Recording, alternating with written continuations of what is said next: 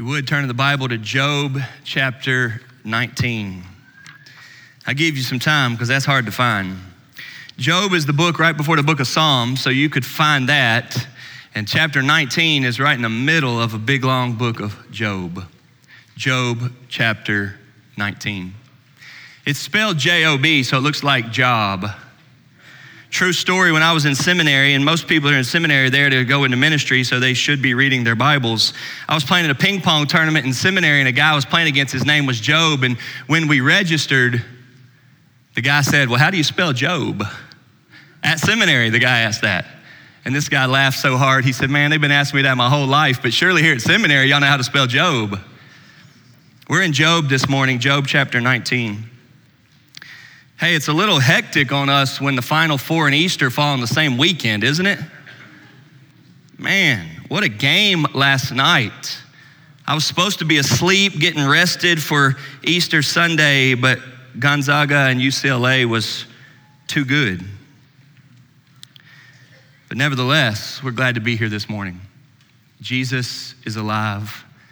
It is the truth that has shaken the entire world. It is the truth that shapes all the world today and all of eternity. What you or I do with the truth that Jesus is alive makes all the difference in whether we are alive or not spiritually. That's honestly the truth. As our church, we have been studying the book of Job now for several weeks. At our church, we choose a book and then we walk through it, and sometimes that takes a long time, and that's what we're doing through Job. We are just in the first couple of chapters, and last week we took a break from Job so that we could study Palm Sunday. But this week, we're back in Job, but not at the place where we're supposed to be. We jumped over to chapter 19 because at chapter 19, we get this unreal statement from Job that's just outstanding, where he says, "I know that my Redeemer lives." There was a song that came out several years ago that had that very chorus, "I know that my Redeemer lives." And that's an outstanding truth, and it comes right out of Job chapter 19, verse 25. And that's true for anybody in any situation. I know that my Redeemer lives. Right here today on April the 4th of 2021 in Fairdale, Kentucky, I know that my Redeemer, the Lord Jesus Christ, lives. He died on the cross for us, and he emptied the grave. He overcame sin and death, and he is alive. We believe that. But Job being able to say that a long time ago, Job was one of the oldest people, goes way back. It's one of the first books written in the Bible. For Job to say that is just outstanding. One commentator says the entire book rises to an amazing climax here at chapter 19. A climax centering on this mysterious, thrilling word, Redeemer. Where did Job get this word, he asks, and what did it mean to him? That's what we're going to look at today. Job speaks of his Redeemer.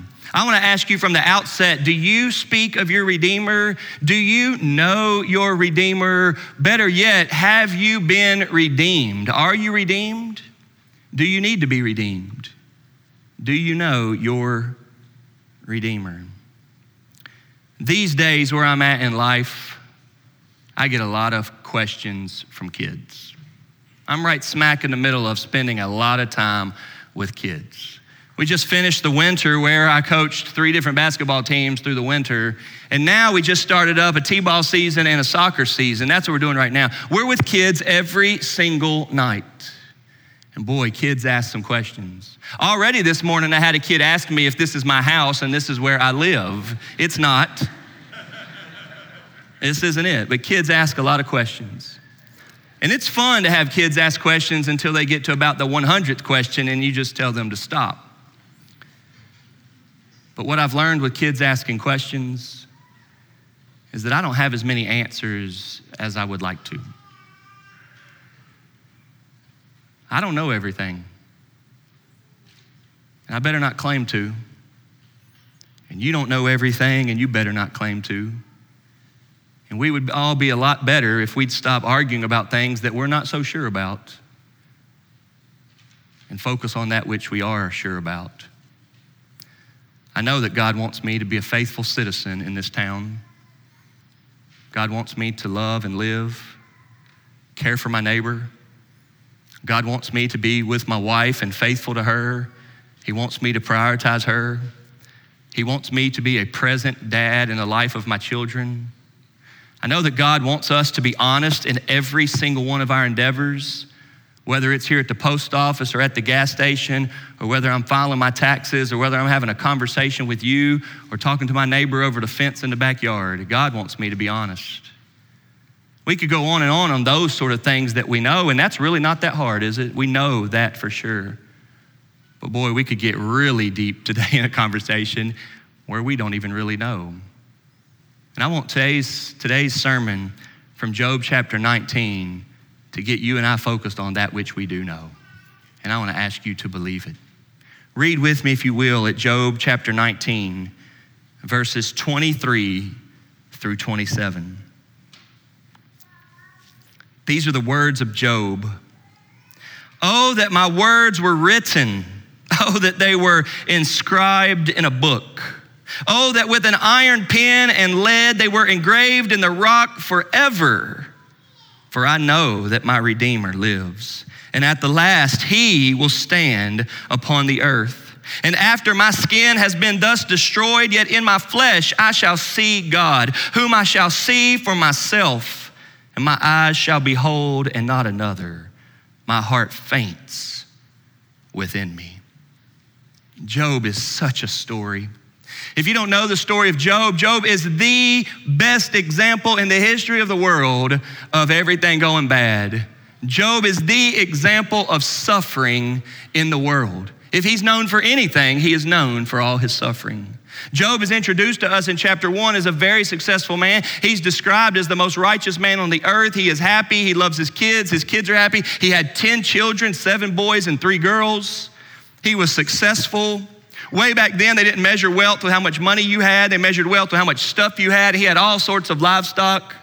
Job had a lot of stuff. Job was a good man by all accounts, blameless on the earth. People thought well of him. And one day, out of nowhere, really, Satan starts having a conversation with God, and God recommends to Satan to go after Job. Because God likes to flex sometimes, if you know what that means, show off. God likes to flex or show off sometimes and show that Satan cannot stop God from doing anything that God is doing. You need to remember that. You need to know that. God allows Satan to do some things, but God does not allow Satan to do anything that God is not allowing him to do. God is the one in charge, and Satan is on a leash. Satan is not equal to God, and God is the one in power. And God allows Satan to go after Job. God recommends Satan to go after Job because God is going to flex and show that he will keep Job loving God. He will make sure that his love for Job will keep Job clinging to God, and it does. And Satan goes to work on Job. He kills all of his livestock, thousands and thousands and thousands. He kills all 10 of Job's children. He kills all 10 of them, and then God just shows off because Job continues to trust and believe in God Almighty, his Father in heaven.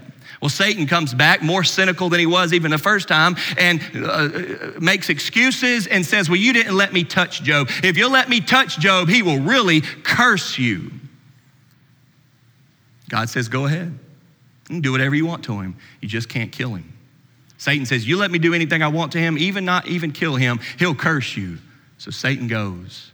And he makes Job as sick can be. He covers him from head to toe with boils. He hates his life. He hates his skin. That's why even here in this passage, you hear a mention of skin. I'm still talking about chapters 1 and 2, but you just heard him mention his skin here. He covers his body in boils. The Bible says that Job would take pottery and break it in half, sharp as glass, and would scrape his skin and scrape those boils off because he was so miserable. God let Satan do that to Job so that God could show off that Job would keep trusting in God because God is the God of salvation. If there's anybody in the room today that loves God and holds tightly to him, it is because God is holding tightly to them. And God was showing us this in the first 2 chapters. After chapter 2, Satan is never mentioned again in the book of Job. He's not mentioned in the beginning, past chapter 2. He's not mentioned in the middle. He's not mentioned in the final 5 chapters where God comes back and starts to speak. Satan is no longer a character in the book of Job. You know what fills chapter 3 to chapter 37, 35 chapters in the book of Job? Job and his friends trying to figure out why. And now you see why I opened the sermon the way I did with all the things we talk about that we don't know. For 35 chapters, Job and his friends go round and round, back and forth on all of their opinions on why this is happening. Most of the time, they're missing it. Most of the time, they're wrong. Most of the time, they're misleading. Most of the time, they are way off. Every once in a while, they start to get on track, and Job says, well, it's not because I've sinned, because I don't think I've sinned in this way. When I do sin, I repent, and I go and I cry out to God for forgiveness. I don't think it's that. I don't think there's a missing sin in my life where this is happening. And his friends try to come back with all of these different things. And it's really just scene after scene after scene from chapter 3 to chapter 37 of all of this discussion. And they can't ever figure it out. What happens in the end is God speaks up, doesn't give Job any real answers, but he assures Job that he is God and he can be trusted. He assures Job that he hasn't gotten it wrong, that he's in charge, that he has all the authority, that he is the all-powerful one, and that he can be trusted. And Job, upon hearing God not give him answers, but show that he's God, Job is comforted. Job is put at ease. Job finds peace and rest on the inside in his soul, not because there's an answer, but because God is God and he can believe him. Because faith and trust and hope are real factors of how we live this life. I want to give you 2 points here this morning. Number 1, there is a lot that we do not know. There is a lot that you and I don't know, and we need to accept this. I know that every once in a while you get somebody in your family that's a know-it-all, right? You know any of those people, they have an answer for everything. They always got to say something. They've got something to say. They've always got their opinion. You got some people in your life that you don't bring it up because if you bring it up, you know you're about to get an earful from them. There's some people out there that have some answers. They always know how to do it better and bigger and more correct. I can't believe you would do it that way. How did you not know to do better than that, right? There's some know-it-alls out there. I want to encourage us today to not be a know-it-all. I want to encourage us today to admit that there are some things we don't know. And let's learn a beautiful life lesson that if we don't know, then let's not act like we know. If we don't know, let's not get all caught up on that which we aren't so sure about. It's okay to be quick to hear and slow to speak, all right? It's okay to be quick to hear and slow to speak. Now, if you're an expert, if you've read up on it, you've been there, done that, you got a firsthand account, then we need your opinion. Please tell us. If you were an eyewitness, please tell us. We need to know. You let us know firsthand experience, right? There's a lot that we do not know. In James chapter 4, James picks up on the idea, we preached through James not too long ago. James picks up on the idea who think they got their whole lives planned out, right? People who think they got their whole lives planned out. And he says, hey, you people that say this is what you're going to do in 2021, this is what you're doing this summer, and you're going to go to this place, you're going to go to that place, you're going to spend money on this, you're going to spend money on that. He says, James says, you do not know what tomorrow will bring. He asks the question, what is your life? Was there ever a better passage for us, say about the end of February 2020? As we all had big plans of things we were going to do in 2020, we thought our kids were going to go to school in 2020. James reminds us, not so fast. You don't know everything. There's a lot that you don't know. He says in James 4:14, you do not know. What is your life, he asks. Or what about the passage in Matthew 6 in Jesus' Sermon on the Mount, one that I know that you're familiar with, where Jesus is talking about how worrisome and anxious each day is. And Jesus tells us, don't worry about tomorrow. We're not sure if we'll have tomorrow. If we're worried about how we're going to finish 2021, we need to be reminded we may not get to the end of 2021. If we're worried about how we're going to spend next Sunday, we need to be reminded we may not get through this Sunday. There's a lot that we do not know. And the Bible wants us to understand that. That's exactly the case here with Job. The whole book of Job is filled with content that Job doesn't know what's going on. The big one is he doesn't know what God's doing. He believes in God. He is faithful to God. God describes Job as the most faithful person to God that there was. Ezekiel says that Job is in the top 3 of the best examples of God's children and believers. Job is known as a believer in God, and yet Job doesn't know what God's doing. Typically, you go to somebody that you think is a fine Christian or a real Christian or a good Christian. That's a phrase we hear a lot, right? Or you go to those people and you think, hey, give me some insight. Tell me what you think. What's your opinion? Give me some advice. What should I do here? And Job is filled with the best Christian, if you will, if you want to use that term. And Job does not know what God is doing. He is at a loss of words at times, and he is filled with more words at times because he doesn't know what God's doing. He doesn't know what he should do. He doesn't know what he should do. One of the beautiful things with the book of Job, and we're about to get there, if you've never heard much talk from church or from the Bible on suffering, and you may not be much of a church person, this may be the only time that you've planned to come to church. I want to invite you to listen in, here in person or online, because we're about to get real deep in suffering. Why am I going through this? Why would God let me go through this? I'll give you a hint. We're going to try to teach ourselves to stop asking why and start asking what. Not why is God doing this or why am I going through it, but what is God showing me? What is God teaching me? Job is filled with suffering. Job is suffering in the worst way, and yet through his suffering, he does not give up. He holds on tightly, even though he's miserable, even though he hates it. And there's so many things that he does not know. He doesn't know what God's doing. He doesn't know what he should do. But here's a big one. Job doesn't know that Satan's involved. This is a gigantic mystery.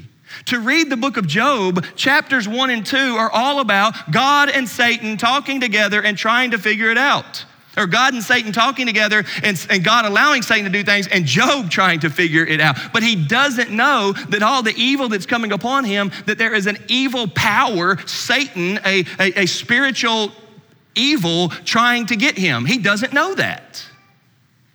He doesn't know of Satan. You and I know of Satan.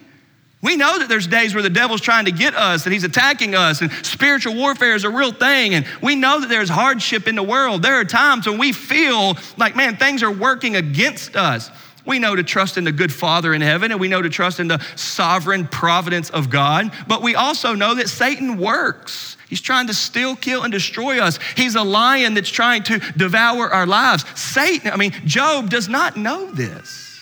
Once you understand that, Job never, ever knows that Satan is a real thing. He never gives mention of it. He is not short on words in the book of Job. He talks for 35 straight chapters, and yet he doesn't know of Satan. Can you imagine?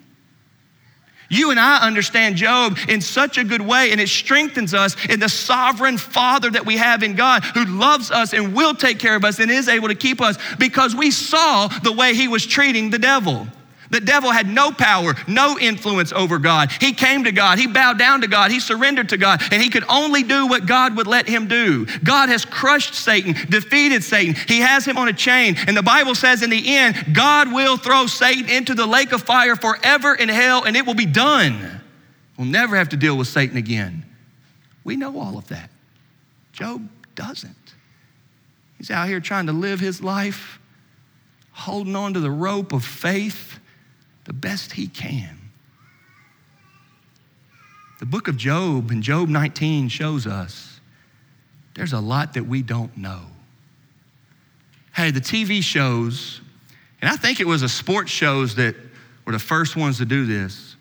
They've kind of figured out that we love opinions, haven't they? News shows now, and especially all the sports shows, Fox Sports, ESPN, all of them now are just a couple dudes sitting up there arguing back and forth on what their opinion is. And it kind of draws you in. You can't wait to hear what they think, right?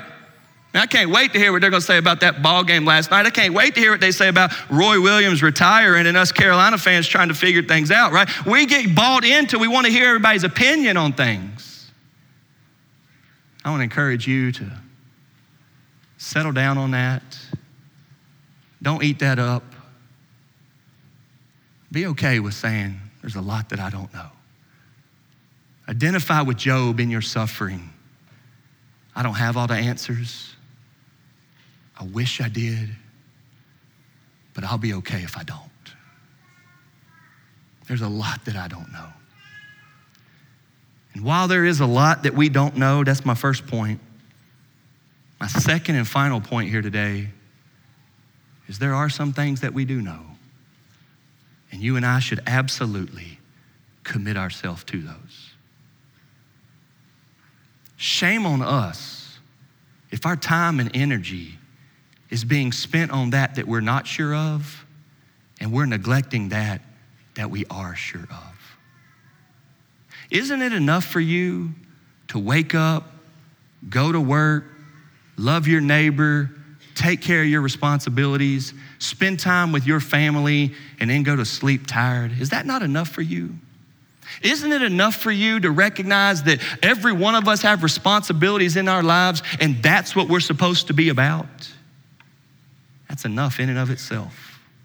Those few responsibilities that I just named are heavy in and of themselves. That will wear you out. That will fill your schedule. Just being present in the proper people's lives that you should be present in is enough to keep you very busy. Be sure of that. Know that.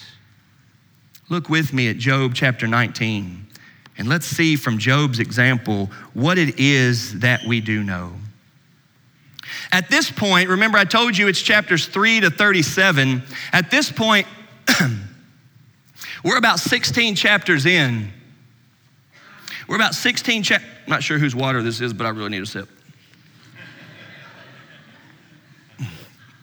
I'm serious, I don't know.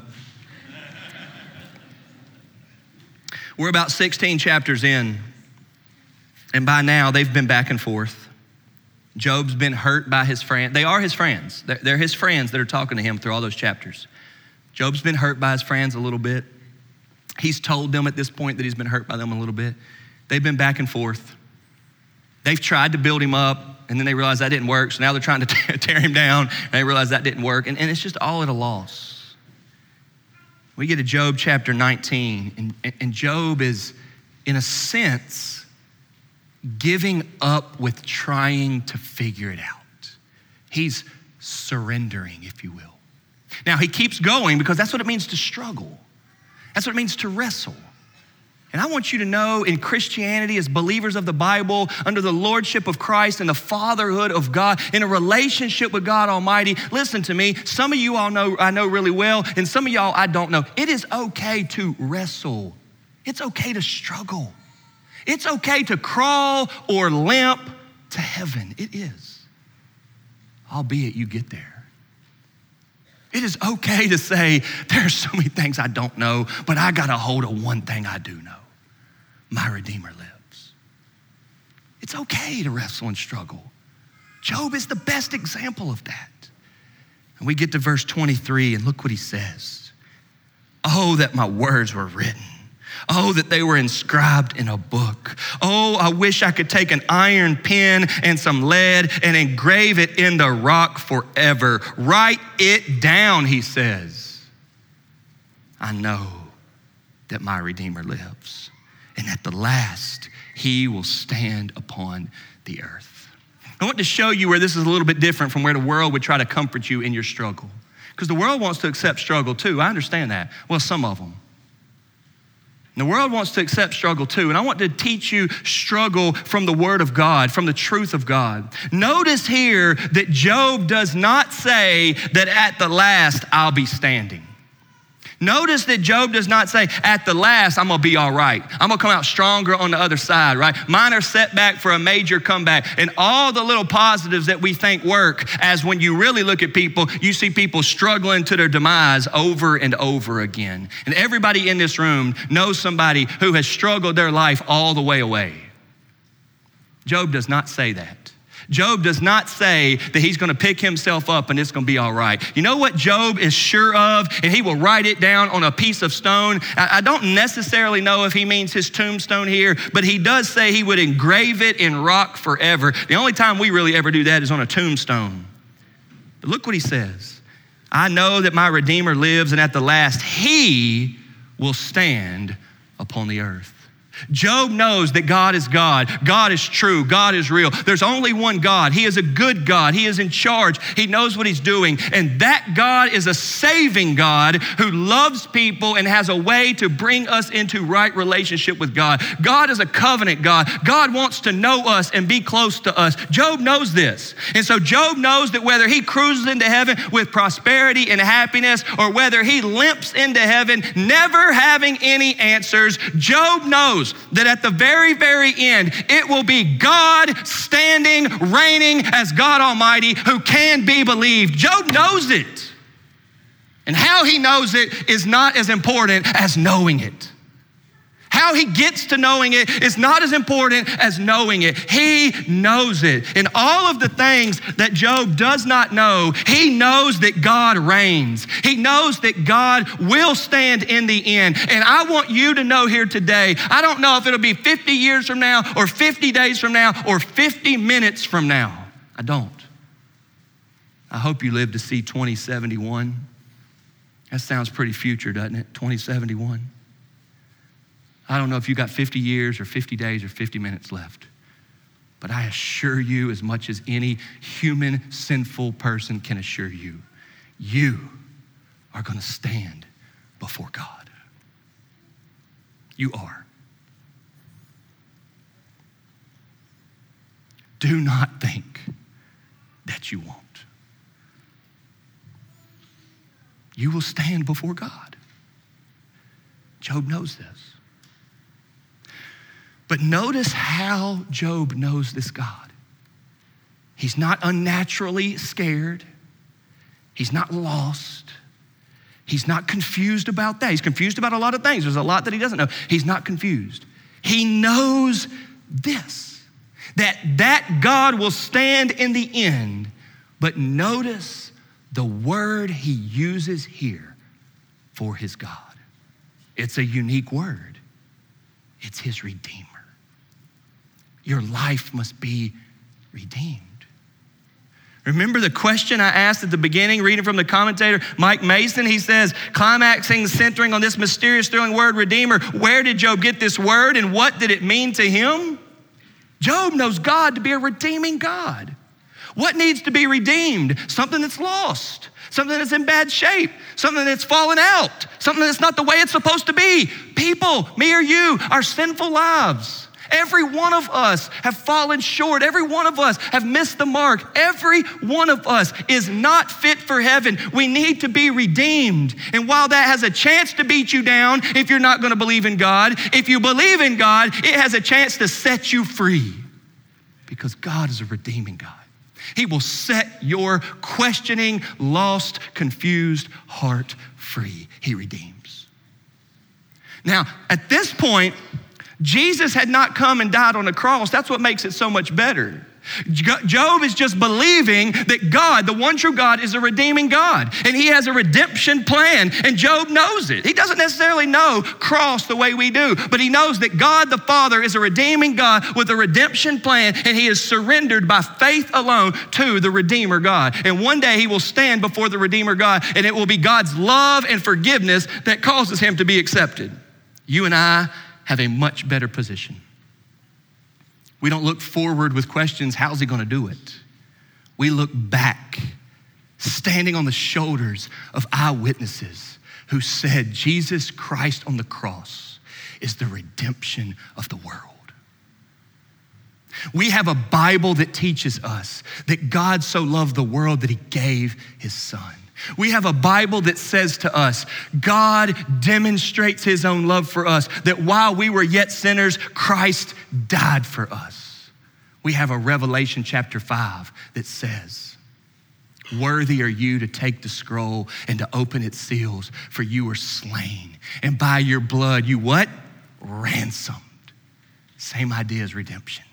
You ransomed people for God from every tribe, tongue, people, and nation. You and I know that the Redeemer God that Job is believing in redeems people through the death, burial, and resurrection of Jesus. And that's why Job's statement, I know that my Redeemer lives, is a beautiful passage for Easter Sunday. Jesus Christ is alive. The tomb is empty. Sin, death, and the devil have been dealt with. And when you get ready to meet him, may it be that you're believing in him. May you know that. Now, there's a lot that Job didn't know, and I've already said that. But Job obviously knew this. I know that my Redeemer lives. He goes on to say at verse 26, and after my skin has been thus destroyed, yet in my flesh I shall see God, whom I shall see for myself, and my eyes shall behold and not another. My heart faints within me. Job was counting on, while there is a lot he does not know, he knows that he will stand before God in his messed up sinful skin and flesh, and that God would redeem him. Wow, what a statement. What faith Job gives us. See, we're at chapter 19, but let's not forget that the very first verse in the book of Job said that Job was blameless and upright, the most righteous man on the earth. And so when we get to chapter 19 and we hear him suffering through nasty skin, we see him suffering as everybody's abandoned him. We see him suffering now of a wife that's told him to curse God, of 10 children that are dead, and all of the prosperity he had built up his entire life had been stripped away from him. He literally has nothing. He's sitting outside of the city, covered in boils. Everybody's put off by him, and he's scraping it with glass pottery to try to relieve himself. It's that awful. And while it is as bad and low as it can get, he knows that God is a redeeming God. What faith? What faith? See, what we know from Job is that God was the most important thing to Job. And this is the idea that I want to end with. There's a lot that Job doesn't know.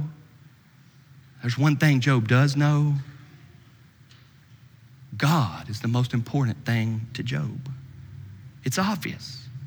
Job has lots of stuff and success and money, and yet his focus is God. That's clear in the first 2 chapters. Job has family life, lots of family life. It says they had a party every day for his children, assuming after work, I guess. But his focus was on God. Chapter 1 says that Job would go out and offer sacrifices, functioning as a priest for his family. Job had tragedy in his life, lots of it, and he was focused on God. He said, the Lord gives and the Lord takes away. Blessed be the name of God. Job had death in his life. He dealt with death. He attended funerals. He knew what cemeteries are like. He'd been in all the places that we've been where it's heavy on us, and yet he was focused on God. Job was involved with suffering, lots of suffering, and yet he was focused on God. Job had questions, lots of questions, deep, long, confusing, puzzling, hurtful questions about life and the seasons it'll put you through. And yet it was God that he was focused on. The thing about Job is that God was the most important thing to him. I want to ask you here today on Easter Sunday of 2021, is God the most important thing to you? Is God the most important thing to you? If he's not, then what is? What is most important to you? And would you listen to a little church in Fairdale, with a little preacher in Fairdale that would recommend to you, change today. Turn to Christ. Repent of your sins. Say, Jesus, help me change from all the things that have been more important. I ask you to forgive me of that and get me focused on you. God, I want today to be the day that you become the most important thing in the world to me, because the Bible is teaching me you're supposed to be most important. And how wrong is it going to be when you stand before him in your flesh and with your eyes and you see him and you realize at that moment, you weren't that big of a deal to me, God. He's the biggest God. He's almighty. He's the only true God. He's the maker of heaven and earth. He's making your heart beat right now. And if he wanted, he could make it stop. He kept you from dying from the coronavirus this year when hundreds of thousands have died from it. He is a good God to you and loves you, and you're going to meet him. And Job finds comfort in that. Job's not scared of it. Job's not running from it. He's not intimidated by it. He finds comfort in it. You know why he finds comfort in it? Because, praise God, life wasn't comforting him anymore. And if you're here not comforted by life, God's the answer. And if you're here comforted by life, may God cause you to find it in him, because Jesus is the answer.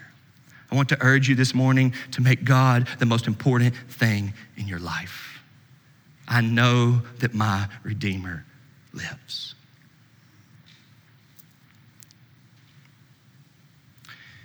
I remember being a kid. It was time for me to start driving. My dad told me that if you're going to drive a car, you need to know how to change the oil in a car. This would have been kind of early 90s. So my dad parked the car over a ditch so I could get up underneath there, and he told me to take the oil filter off. Now let me remind you, I'd never seen an oil filter before. I'd never done this before. I'd never been under a car before. And he just said, here, take this thing right here, wrap it around there, and take that oil filter off. So I did it. Within seconds, I was covered in oil because I was laying right underneath it. And dads are great at getting the point across when they teach you like that. I'm thankful for a dad who's taught me, and I know that to be true now. I know that when you take an oil filter off of a car, you ought not to be right under it. You need to have a bucket there or a pan there, okay? I know that. And guess what, y'all? That's never, ever happened again to me. So I learned so well. I got a great teacher. But I remember a few years ago, we were out in the parking lot, and there was a young man here, and his car had completely burned up. And a bunch of us guys went out there and raised the hood, and it was out of oil, really a bad thing. And every man in the parking lot was like, boy, what is wrong with you? Didn't you know you got to keep this thing full of oil? You know, all of that sort of talk. And he said the words, man, nobody ever told me that I was supposed to keep oil in my car. Now, I know right now some of y'all are shaking your head like, what? How did he not know that? No, why did nobody ever tell him? He grew up without a mom or a dad. He's never known his dad in his life. Nobody ever told him how to change the oil. But I've never forgotten that story because it's a reminder to me I'm supposed to teach my kids some things. It's a reminder to me that this church is supposed to teach you all in this community, in this world, some things. And I hope my kids know how to change the oil. But if they don't, that won't be the end of the world. If they don't know how to change their oil, it won't be the worst thing. Y'all will shake your head at them, or rather me, if they don't know how to change the oil in their car. I get that. And when that happens, somebody says, man, did nobody ever teach you that? But you know what I think about on a daily basis? Has anybody ever told you that your Redeemer is alive? And that he died on the cross for your sins? And that when you stand before God in your flesh and see him face to face, there will be a risen Savior who shed his blood out of the greatest love anybody's ever known for you. And I want you all to hear it right here today. Shame on me if my kids don't know that truth. And shame on us if this community does not know that. Shame on us if the idea ever comes about, did nobody ever tell you that your Redeemer lives? That he died on Good Friday and that he rose again on Sunday, and that's the answer to the problems of the world, and that's the answer to your life, and that you're going to meet him? May nobody ever say of anybody in my life, in your life, didn't anybody ever tell you that? Because here's the thing. There's a lot that we don't know. But we do know this. By the grace of God, he sent his son Jesus to die for us. And he lives. He lives. He's alive. And this day is about us remembering that and committing to it. May you believe that the risen, redeeming God is the most important thing in your life. Let's pray. Father in heaven, thank you for Easter Sunday. Thank you for every Sunday.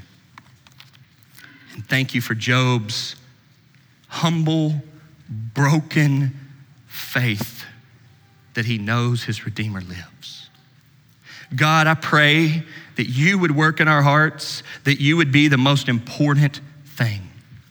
And God, give us strength to make changes, admit we're wrong, turn from our sins, apologize, change, so that you would be the most important. Help us now. In Jesus' name we pray, amen. As we sing this final song, let's respond. If God is not the most important thing in the world to you, would you commit to it now? Some of y'all may not want to go public with it. You're going to leave it right there, and you can decide in your heart. Do not leave here today without God being the most important thing to you. If you're here today and you want to go public with it, you want to become a Christian on Easter of 2021, you can walk up here and tell me that you want God to be the most important thing, and you're going to ask Jesus to forgive you of your sins. As we sing this final song today, Easter Sunday, Resurrection Day, let's believe in our Redeemer. Let's sing.